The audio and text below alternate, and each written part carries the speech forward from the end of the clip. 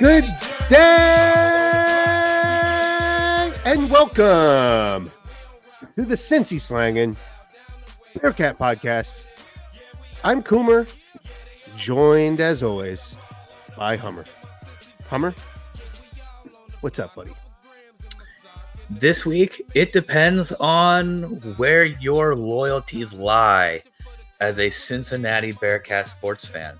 Did you dip out on Wednesday night to go out to the bars and skip watching the unveiling of Aziz? Or did you, plan your entire Saturday around a football game? Whichever one you did, or if you did both, your mixed emotions. But if you watched basketball, you are saying right now, it is a great day to be a Cincinnati Bearcat basketball fan.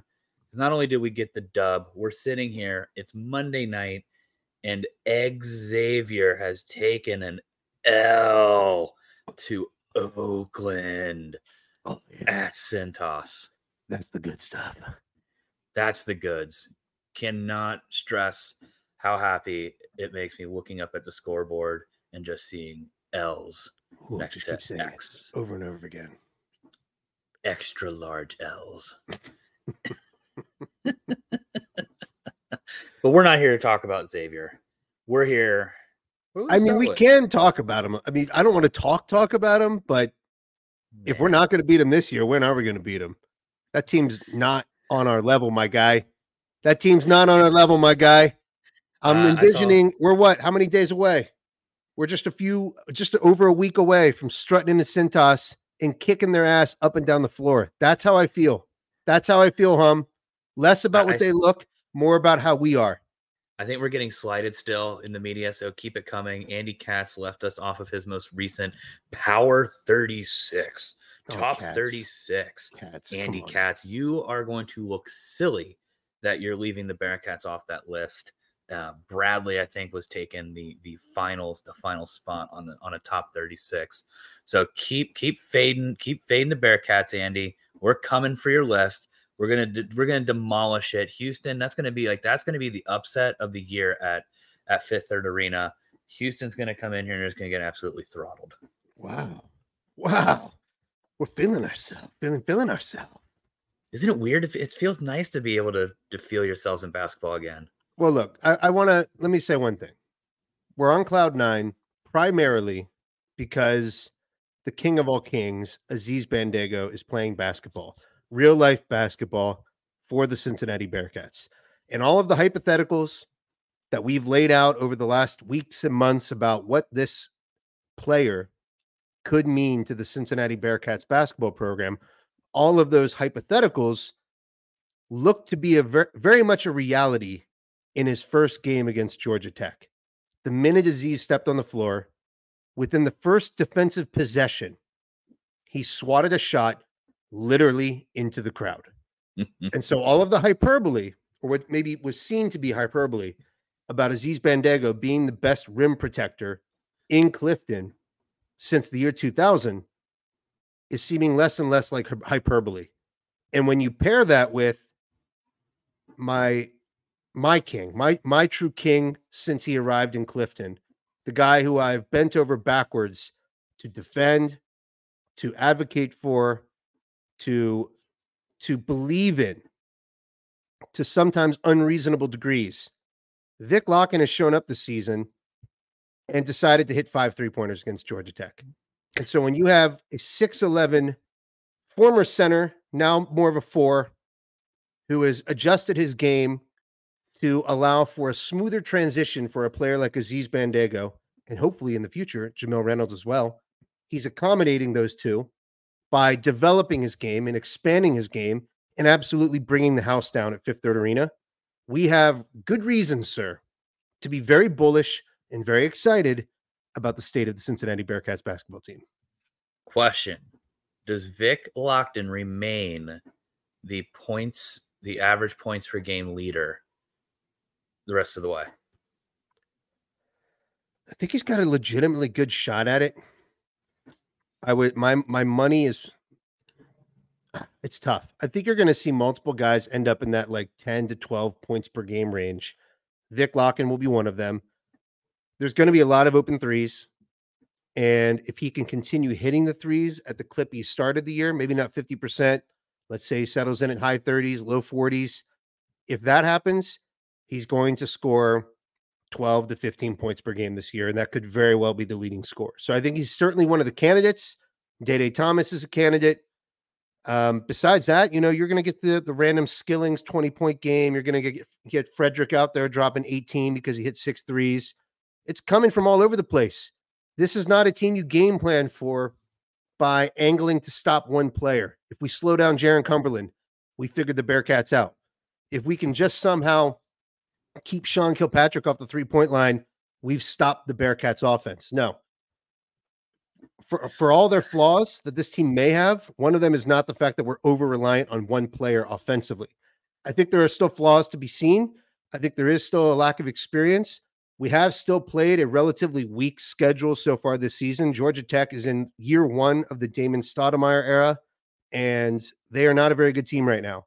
And if you watch just the first half, you would actually be alarmed at how he played offensively. Georgia Tech is not a good defensive team, and all they did was pack the paint, and the Bearcats settled for threes, and it was an ugly offense.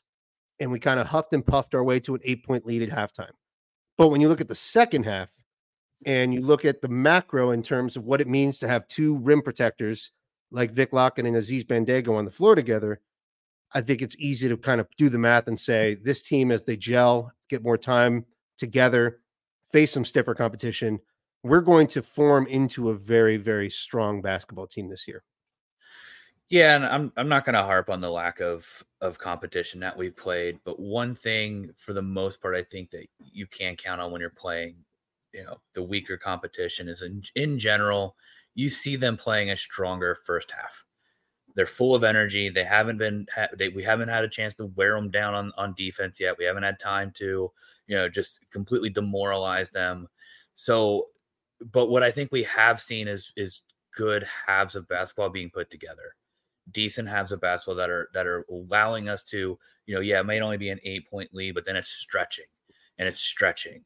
And these games, for the most part, aren't close.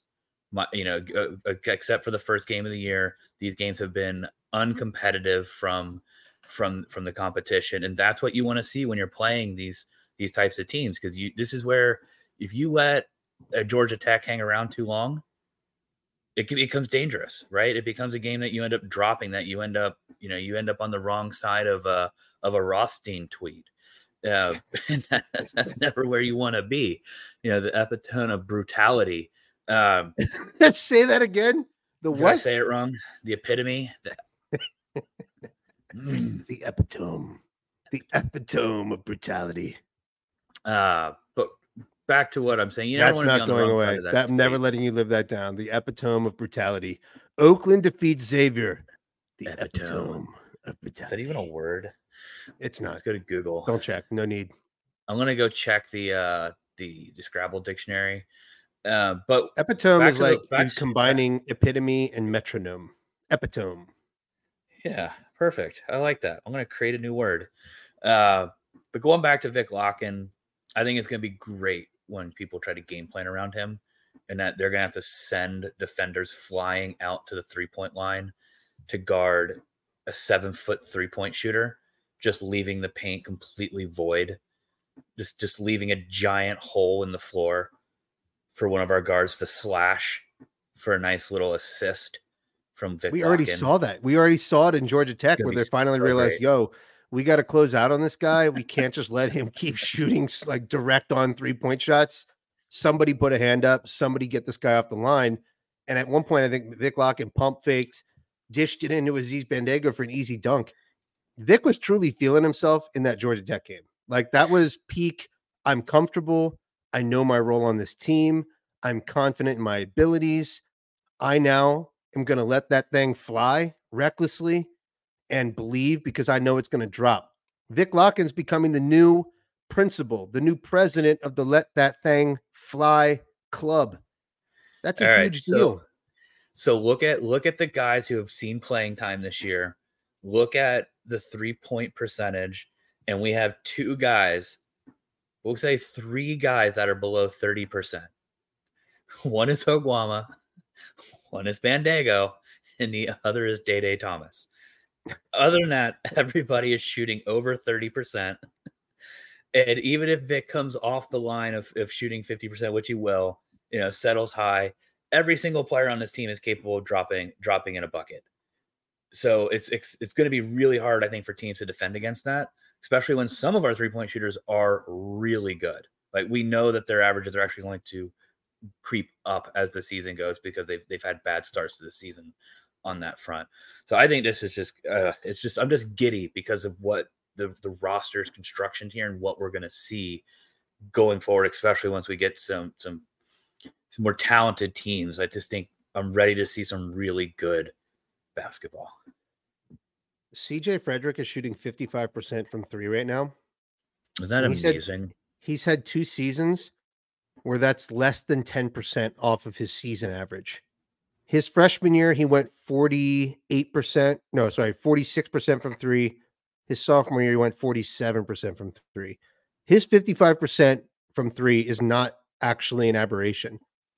And so all of a sudden you have CMOS, CJ, Vic, these different options who can bomb away threes. It does unlock a different element for the Bearcat team that we haven't really seen in recent history. We've had a random shooter before. Last season we had Nolly, but his shots unfortunately came from a lot of isolation plays, a little more pull-up-y. David DeJulius, same thing. Javen Cumberland's the last shooter that we had on this team where he's moving off ball. He's not ball dominant, and the shots come within the flow of an offense. And we now have multiple shooters on a team where the shots can come within the flow of an offense. The Georgia Tech second half onslaught came mostly in transition, where the team is getting stops that get out on the run. Wes Miller commented on this in his post game about the fact that it was really the first time this season we've seen the team get stops, get out in transition.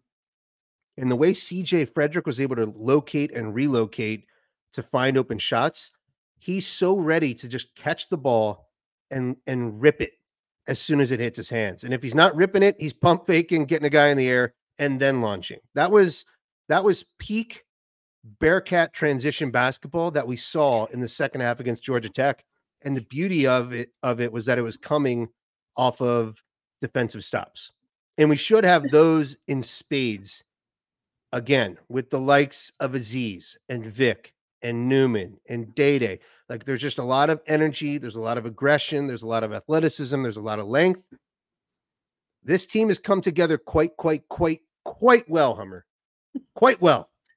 I hope I don't rue the day that I'm this happy, this giddy about the team, but everything right now makes sense. Everything right now makes sense. And I just want it to keep going forever. I can't get the thought of the CJ Frederick, the Rippin in the Tearin, the Rippin in the Tearin. Rippin in the Tearin, the Rippin in the Tearin. The Bearcats basketball, 23-24. The Rippin and the Tearin. The Rippin and the Tearin. So you hit on something. I want to give you credit for something. You hit on something about the Georgia Tech game that I think is worth calling out. We had 10 players in that game get over 12 minutes. We had no player in that game exceed 23 minutes. That was Day Thomas. We had 10 guys play between 12 and 23 minutes. Nobody higher, a couple lower. This team is deep. And so when you're talking about those first halves that you're going to get a maybe overmatched opponent's best shot, well, we're now seeing the effects of a deep Bearcat team that can just truly wear you down. Oh, cool, cute. You kept it within 8 points. We're going to continue the onslaught. We're going to continue the pressure. We don't even need to lean on Dan Skillings tonight. His energy is just sitting there as a luxury off the bench. I really do think that's going to be an advantage in just about every matchup we have this season. It should be a big advantage in the upcoming first tough game of the year that we've got on December 9th. And no, I know we shouldn't look past Howard. I'm looking past Howard. This depth, this roster is built to finally get a win at Cintas Center. If not now, when? Get it done, Wes. I'm definitely not looking past Howard. I have some friends from Philly who are Howard graduates. When they saw that Cincinnati was put on the schedule, they were giddy. They hear me talk about the Bearcats so much, but their comments were that they, even though the record doesn't show it right now, but they think that this is going to be a team that could potentially win their league, and end up in the NCAA tournament. So I'm not looking past them by any means. I'm also excited to see. I don't want to look past it because it is a road game. We're in DC. We're on the road. Um, so I don't want to look past that at all. I think this is going to be a great, a great, just a little road teaser. A game that you should win. You should win handily, but you got to do it on the road. Yeah, A I don't little want tough. the players shouldn't look past it. The players can go ahead and hunker down, lock in, and get the job done at Howard. That team lost to Georgia Tech by 3. We need to Yeah. go there and blast them and get a road win. Take care of business. It's a 200 plus Ken Palm team. This is not something that should be up in the air or dicey. This sounds overly confident. It's the kind of audio or video that you could snip, put on the internet, and force me to feel the pain with it for eternity if something does in fact go wrong in the District of Columbia come Tuesday night. But I'm assuming it doesn't, and I'm assuming the Bearcats are going to also take care of business against Florida Gulf Coast. And I just can't wait to get some real competition. And all respect to the team from Norwood, they are real competition, and that home court they have has been a house of horrors for our beloved Cincinnati Bearcats for the past couple of decades. How long has Cintas been open? How many losses do we have there? Someone tell me. Brian Schnurr, Bob Schnurr will tell us next week when we have him on the podcast. He'll tell us how many times we've lost there. But I don't think we haven't for sure. I don't think we have won there in over a decade. It's been over a decade since we've had a victory in that building. yeah, So here's what I'm seeing at Howard. Here's the opening line, and I'm just going to tell you what I'm doing from a betting standpoint. Bearcats are minus 10.5 with an over of 149.5. I'm going to pound. I'm actually going to split it. I'm going to look at what Howard is doing on when they release their props. I'm going to take Howard's team under. I'm going to say the Bearcats are going to come out defensively just stout, smother them. I'm going to take the Bearcat team over. Even if it's at like 80 points, Bearcats are dropping 90 on Howard. And then I'm going to take the Bearcats with the points as well. If they let me do that, sometimes they won't let you parlay that third piece there, but definitely going to parlay a Bearcats team over with the Howard team under. Expect the defense to show up. Expect the offense to shell out. It's going to be a complete game. Love the picks. Love the analysis from Hummer. You look the part on a guy who's going to just rip off some advice for what you do with your gambling. Couple of things. I will go ahead and back down a little bit and tell people what I'm seeing that does have me a little. If I'm going to be concerned, here are my concerns. Here are my nitpicks. Day Thomas. You mentioned the 3-point percentage. I love everything Day Thomas is bringing to the table in terms of energy, ball pressure, attacking the rim, creating some nice, comfortable space in the mid range, knocking down some mid range jumpers. The shot selection. The shot selection was a little bit rough in the first half against Georgia Tech. And if I'm going to point to a reason that Day Thomas is shooting below 30% right now from 3, I think the main reason for that is that his shot selection has been poor. And so I'm hopeful that over the course of the season, Day does become a bit more disciplined in terms of when to shoot. It seemed like they were looking for the high screen and roll. And when it wasn't there and Georgia Tech just sat back and basically dared Day to take the 3, he said, okay, I'll take the 3. And that's letting the defense dictate what we're doing offensively and taking the path of least resistance. And that's something I'd like to see worked out of his game a little bit while not losing the aggression, while not losing his desire to dunk on every single man, every single opponent we face. I love that. I love the ball pressure. His ability to defend in the post has obviously been a weakness. I don't think he can do much about that given his size, but I do think we have the fix in two massive 7-footers, which with huge wingspans, great block percentages, who can protect him moving forward. So that's one thing I would point to as sort of, it could use a little touch up. What about you? Where do you have any concerns? Are you worried about anything after watching a few games here of the Bearcats? I don't honestly. I don't really have that many worries. I'm seeing that we just have a really dynamic team that can score in a bunch of different ways.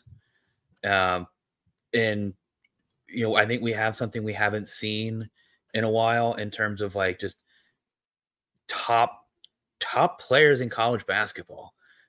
Victor Locken, I know you've really been high on him since the minute that you laid eyes on his beautiful face. He's in the top 25 for offensive rating in the country per KenPom. Like Per amazing. KenPom?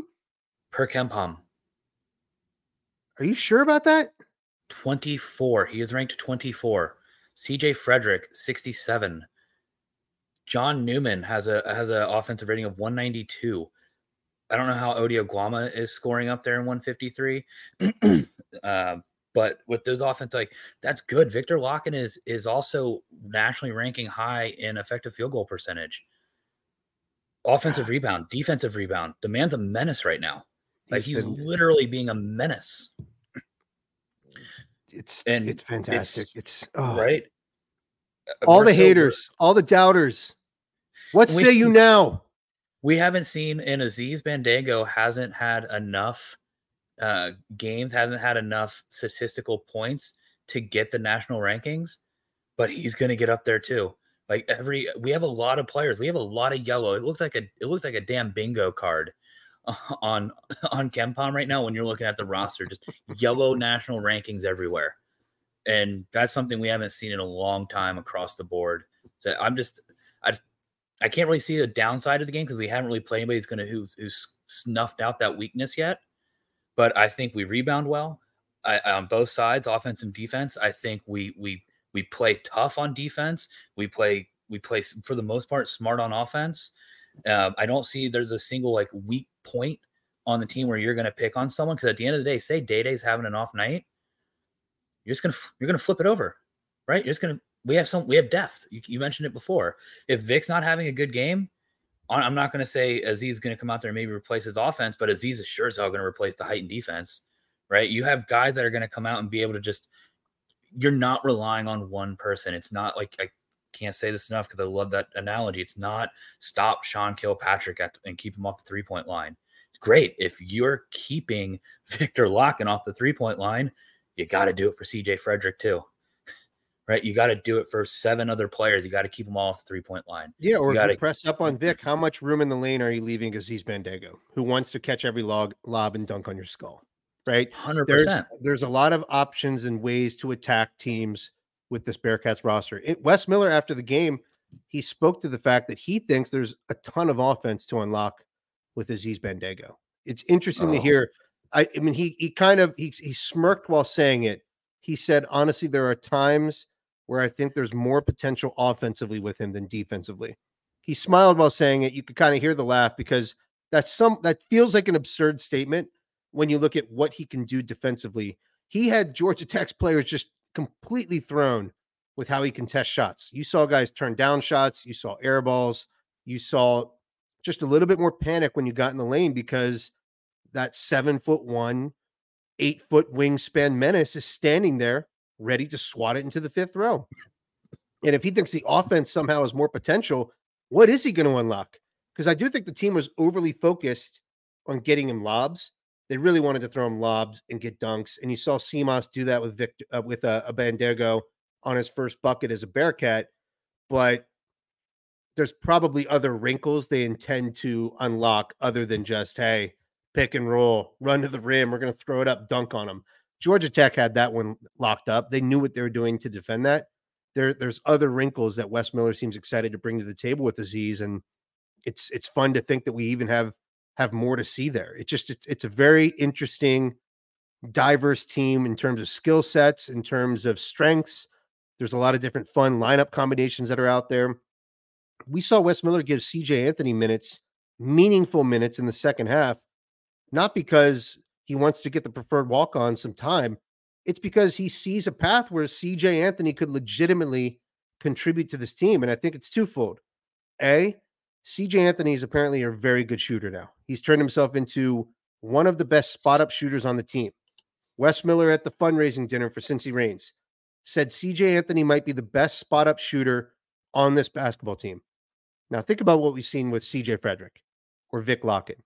And CJ Anthony is shooting to get better than them, arguably.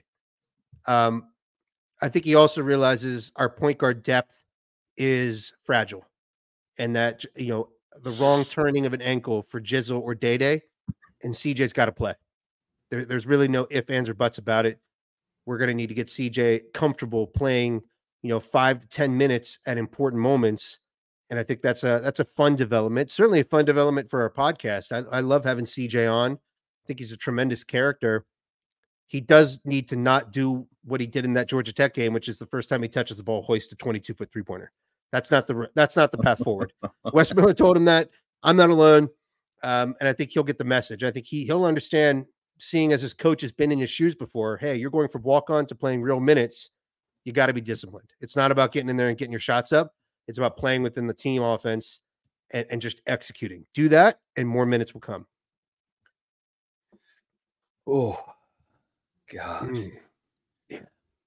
I don't even want to transition. I don't want to go to football.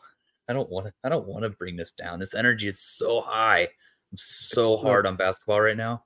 Looking forward to Howard. We're going to watch that Howard game. Fortunately, it's not just a live stream on the Howard website. It's actually going to be on ESPN Plus. Let's take care of business.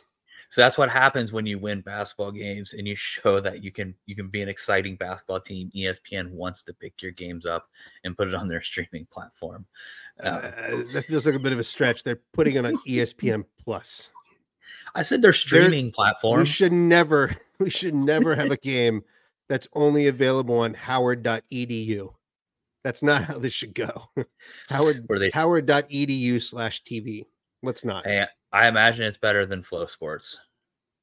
It's not as good as that Hummer live stream from St. Thomas. I know that. The epitome.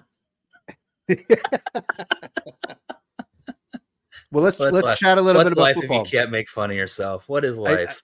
The epitome. I do want to talk a little bit about football.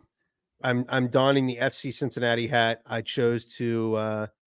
I was invited. Football.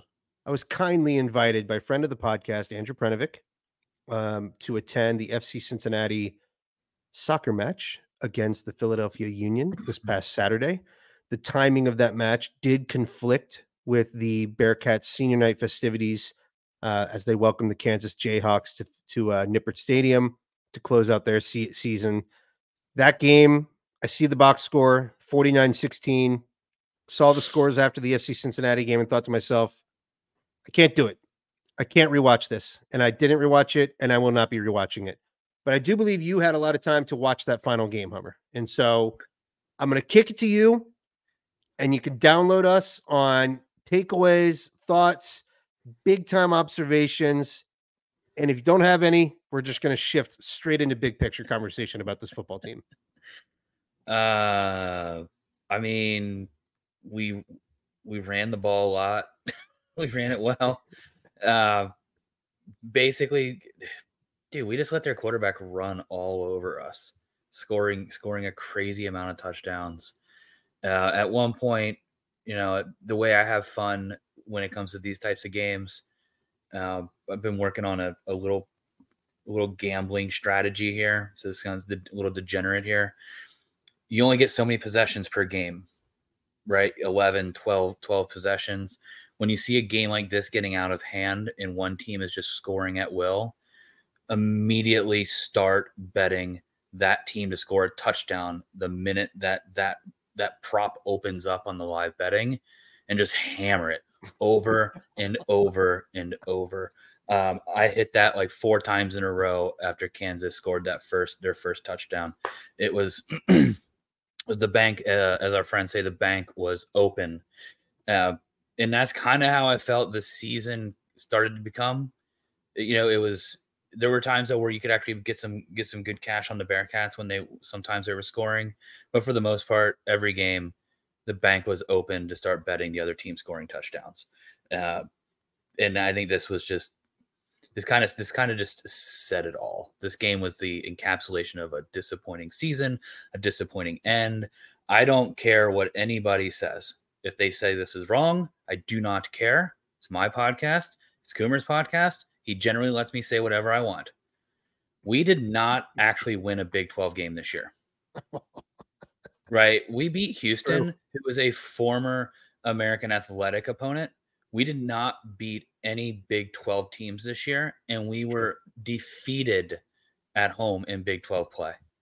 Like just absolutely trash of a season and trash results. Give it up for the seniors and the guys who've been here and stayed. Like, I really appreciate everything you guys have done. Without your contributions, we wouldn't have had the past 3 seasons prior to this one. So here. I totally agree on that. Like, that's not tongue in cheek. That's legitimate. Thank you. Yeah. Thank you to those guys. Thank you for Deshaun Pace. Thank you honestly, to Malik Van, to Dante Corleone. Thank you, Jawan Briggs. Thank you. Yes, those guys. The contributions were incredible, and they played for big time winning teams that had more success than any other in Cincinnati Bearcat history. But yeah, this I agree with you. As far in the Cincy slang and record books, the Cincinnati Bearcats have not won a Big 12 football game yet. That's just the facts. Yeah, I was going to make a joke about it. Who was going to win their first Big 12 game first, the Bearcat basketball team or the football team? Knowing the fact that we don't actually play a Big 12 basketball school until middle of December, end of December. It's like, gee, I don't even know if it's in. We may not even play till January. It might be our first big. I think it is. Yeah, it's the infamous January 6th. I kept referring to that game against BYU. So yeah, they had a big head start to football team and getting their first actual Big 12 victory. We'll get that shot with the basketball team beforehand. But I mean, it comes down to this year was just predictable, right? Like, before the season started, before we did the roundtable, if we go back and rewind the tape, there are times where I think if you actually go back, rewind the tape prior to the roundtable where I got artificially caught up in the hype, I think I said this was a 3-win team, or I said we better something along the lines to be careful. And you actually, I think, said it at the roundtable, this was a 3-win team. You were hardcore on the under. This was a predictable result.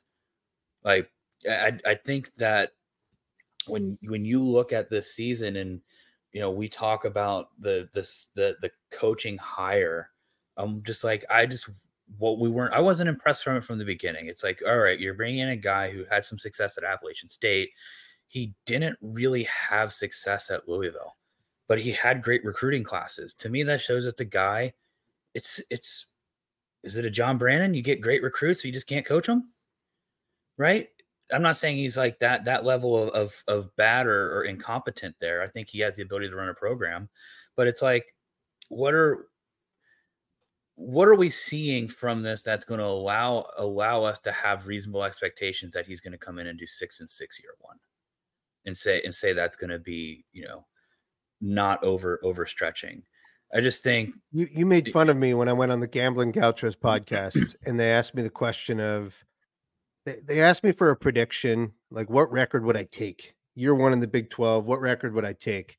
And I said, look, I would take 6-6 right now. If you would give me a 6-6 record, I would take that instantly, because I know how hard it can be to move from the American Athletic Conference to the Big 12 Conference. I actually think there was too much arrogance from our fan base in terms of what that move would actually be. And the fact that we were going to be seeing significantly more difficult competition this season. When I predicted the under, that under prediction included a victory over Miami. I think that loss against Miami did more damage to Scott Satterfield's year one than anything that happened in Big 12 play.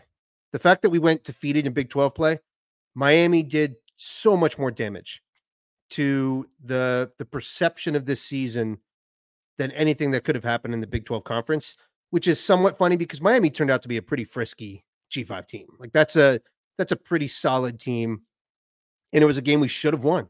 It was a game where the game-winning field goal was blocked as time expired. And so you go back and you win that game. Now you're at 4 victories. And you could chalk up the fact that we struggled so much in the Big 12 simply to talent and being overmatched and growing pains as you adjust to a new conference.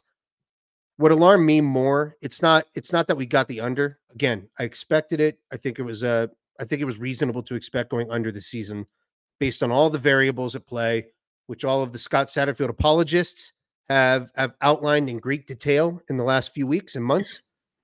But also the folks who are, in my opinion, fairly realistic to say, hey, lots of elite talent left this Bearcats team on a disappointing Bearcats team last year, I might add. We lost talent.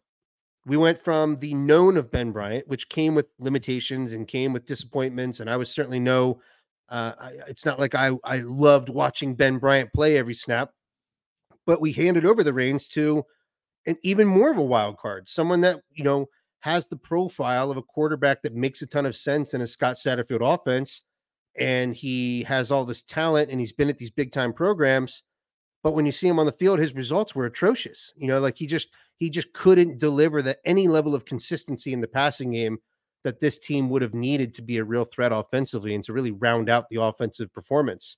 What really disappoints me most, this is a very long-winded way to get here. This Big 12 conference wasn't very good. And it was worse than I anticipated. There was teams I was bullish on that proved to be not as strong as I would have thought. I thought Baylor and Aranda were going to be better than they were. And they were quite bad. I thought Texas Tech was going to be a better team. We didn't even have to go up against Texas Tech. We didn't even have to play against Kansas State. We didn't play Texas. We played some of the worst teams in the Big 12 conference and yet still did not win a Big 12 game. You see what I'm saying? Like there was plenty of opportunity to win games in this conference and just play better football, but it was undisciplined. There were penalties. Let me pick up that There was point. common themes throughout the season that just reared their head again and again and again. That's what most frustrated me watching this football team throughout the year. Yeah, let me pick up that point. I'm going back and I'm looking at the results, and I actually see a path in, when you put hindsight goggles on, that this team could have won 7 or 8 games. Like there were close enough games. There's no path. There's closer games. So Miami won 1 possession game. BYU should have. What? I'm saying 4. I'm going to count the wins. 4. That takes us to 4. No, that's that takes us to 4. Okay. BYU was a totally winnable game that we fucked up. Yes. We should have won that game. There's the path there. Baylor, super close game. We fucked up. UCF, 6. Another close game. We 7. Fucked up. Okay. I give the 8 as a stretch. If we would have won every single coin flip game, I guess we could have gotten to 7 wins. But my point is, we lost those games off of what you mentioned. Something had with whether it was every phase of the game. We've lost them because of special teams. We've lost them because the defense just fell apart. We lost them because the offense couldn't score in the red zone. Something always, like one phase of the game always held this team back. Look at the Oklahoma game. Oklahoma only threw 20 points up against us, but we couldn't score in the red zone. I would say that's that stretch game where I was saying I could see a path to 8. Oklahoma, in my eyes, was a winnable game. No, we messed up. It was not. We had Oklahoma on the ropes at 3rd and 19 on our 2-yard line, and we let them rush. They were never on the ropes. They were never on the ropes in that game. That score is misleading. They dominated that game. They dominated that game because our defense played well. That's what I'm saying. You got to 7. You did a good job. You got to 7. You talked me into the fact, I guess there were theoretically 7 wins out there if every single coin flip game went our way. And again, every single coin flip game is not going to go your way. And that's okay, right? It's okay that you're going to lose some close games. It's probably a good sign if there's some close games. I would argue BYU was really bad. I thought that was a really bad team. I thought Scott Satterfield after the Central Florida game seemed more disappointed than I expected, and I chalked it up to he must have believed that this was a super winnable game at home at Nippert, knowing the rivalry, knowing the stakes. He seemed more disappointed after that loss than any other to me, and I thought that spoke volumes. They went on to just smash Oklahoma State the next week, and so maybe that theory should go out the window somewhat. I don't know. We're just kind of rehashing what the season looked like and maybe some of the frustrations we had. I think they're valid. You know, it was a bad year one. It was a bad year one. 3-9 is about as bad as I could have expected in year one with the roster we had. It has to get better. I don't know. The path forward is difficult, I will say. We're seeing the transfer portal open up. We're seeing names starting to funnel in there. No one necessarily concerns me in that in any great way. Like I'm not going to get overly concerned about any certain names entering the portal because there's a lot of work to be done from Satterfield and his staff to build this roster with the talent that he thinks is necessary to win in the Big 12. And he's going to have his opportunity to do that. There's no doubt about it. He's going to have opportunities. Here's the path forward. I think it's very similar to what you were looking for out of Wes Miller and maybe haven't found it until this year. But regardless of the results next year, we just need to see better football. We need to see better football being played. If we only win 3 games, but those coin flip games we lose, we play good defense. The other team just happens to be better that day, right? Or they got the holding call that went the wrong way, but it's not you're botching a punt, right? That gets recovered by the other team. It's not, just careless. Yeah, stop shooting ourselves in the dick. We've said that before, right? Like, Can we just play a football game start seeing without giving it away to the team? Like, make them beat us. Just make them beat you. So if we start seeing better play and we're losing close games, but the record still at the end of next year reflects 3-7, I'm not happy about that, but I'm going to say at least we have something to point towards that shows that the trajectory is at least taking off the ground, where right now it seems to be nosediving into the mountain. The mountain of not having a season where we won less than 9 games since 2000, I think 18 or 17. So 18. And now we're at the bottom that streak barrel. Is coming to an end. We knew that streak was coming to an end. It was a bit artificially enhanced by recruiting at a P5 level under Luke Fickell while in the American Athletic Conference. And when you're out talenting your teams, we talked at length about being bored watching the American Athletic games because there were no stakes. We either had to win by 30 or we were disappointed. That's boring. That's no fun. I did have more fun watching our team measure itself against teams with resources and teams with more talent than the Athletic. I didn't enjoy watching our team repeat the same mistakes. I didn't enjoy our team have such a terrible secondary. I did not enjoy the special teams mistakes. I did not enjoy how our head coach presents himself in the media, right? I think that in itself, that's something that's probably not going to get better. There's been never tweets out there ever about selling a vision as a coach, never, ever, ever blame anything on fans or fans' expectations. Like, just go out there and do your job, man. Just show us what you're building. Like, I don't understand why it's so difficult to ask for. Why do these guys? They are supposed back and forth to be between two face quarterbacks and spokesman of a program. You're supposed to be selling a vision and an idea of what this program could be, what it's going to look like under your stewardship. You're not only selling it to us, that's what you should be selling in the living rooms of future players, whether it be through the portal or high school. That's his job. That's what all of these guys are. They're salesmen. They're always selling their brand. They're selling their program. And to just dismissively say after the season, like fans can't see it. They can't really see it. They don't understand it. They don't know what we're doing necessarily in the locker room. Show us, tell us, demonstrate it in terms of how the team improves and rallies around itself throughout the year. The team lacked culture this year. He was not able to establish culture year one.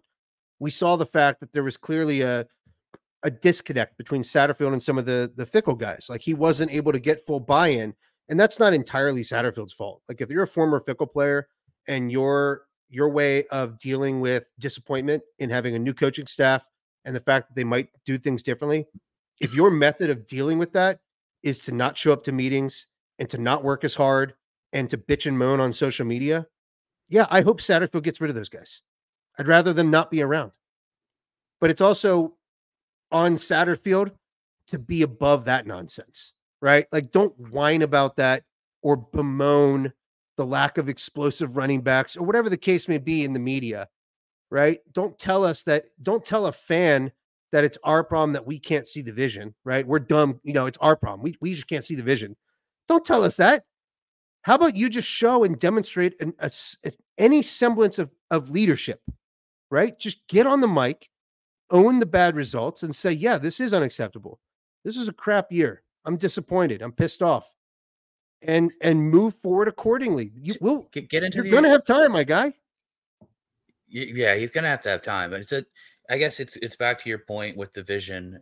Like, dude, explain to me in what universe playing a 2-quarterback alternating system has been successful, and now explain to me why it's going to be successful here. Or are you looking at, were we actually looking for the future? Were we actually looking just to give who we think the guy who's going to be the starting quarterback, or do we want to give him live reps, but we also wanted to just, I brought the guy here to start. I made promises to, and whatever, just tell us. Well, instead, like, you see it back and forth, you get inconsistency. And sometimes I guess we all as fans know that playing 2 quarterbacks rarely works out. If it was a very successful system, when he started doing that, we weren't doing a 2 quarterback system to win games necessarily. Like, we really weren't. It was a matter of. So why wouldn't you just go with the guy that you want to get the reps for next year and just say, let's go? Because he doesn't think the guy is on the roster for next year. That's my read on the quarterback situation, and the fact that he handled it the way he did. He does not believe Brady Lichtenberg is a starting quarterback next year. He probably doesn't even believe he's the backup quarterback. The fact that he was so half-hearted in the way in which he played Brady Lichtenberg, it reeked of, I'm only doing this to placate to the noise and the growing discontent amongst the fan base as it pertains to Emory Jones' performance. And the fact we didn't see Drogosh speaks to the fact that I also think he does not view him as an answer for next season, because you're already seeing us tied and having rumors to redshirt freshman quarterback, young quarterbacks who could theoretically come in and compete for the starting job next season. You're already seeing names attached to Cincinnati as a potential option. And already the difference in like, why that person, why quarterback A versus Drogosh? Well, the difference is going to be experience and gameplay. But Drogosh had an opportunity this season to get some experience and still keep this red shirt that everyone cares about.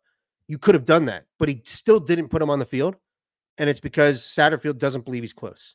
And Satterfield doesn't actually think he's a legitimate option to start next season. And so the way he handled Emory Jones this year, to me, just says Satterfield doesn't think the quarterback's on the team. And honestly, I'll trust him. Like, that's probably right. And now it's on him. He's got to go find a starting quarterback for next season. Probably wants to find 2 of them. He probably wants to find 2 and have a legitimate competition to see who could be starting for the Bearcats next year, because it was a true weakness this season.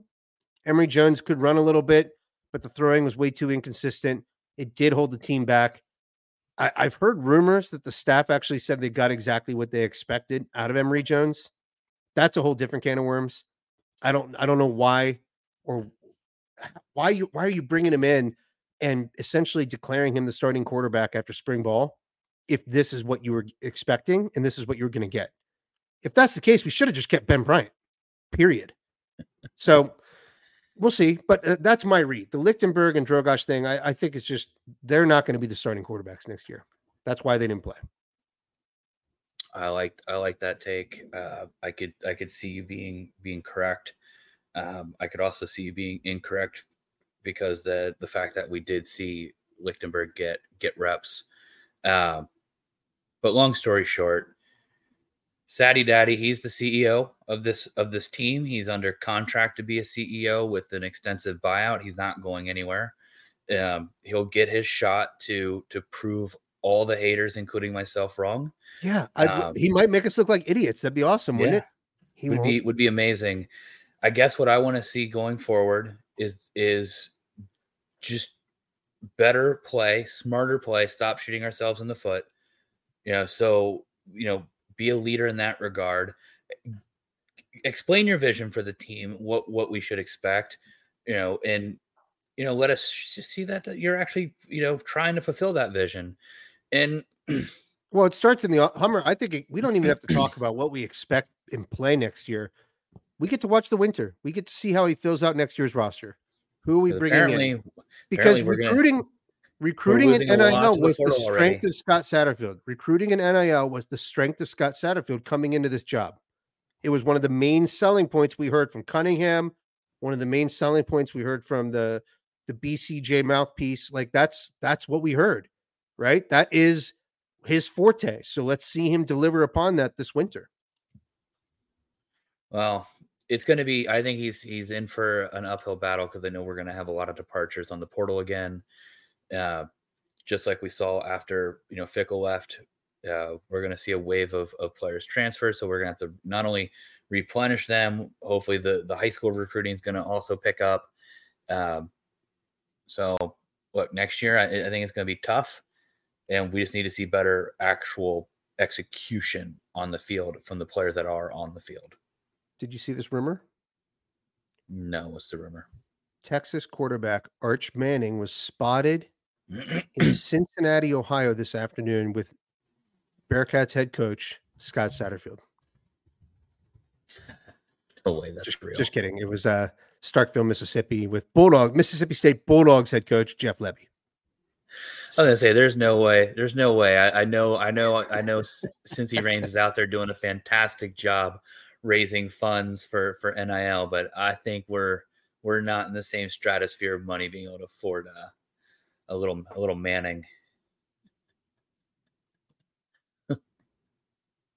We'll chat later. It's always good to see you, my friend. Free Jamil Reynolds. Full pressure. Dude, we didn't mention it during the basketball pod. Can we imagine we need Jamil Reynolds in this lineup. Let him play basketball. The added depth that he would bring. Oh my God. Go Bearcats. Go Bearcats.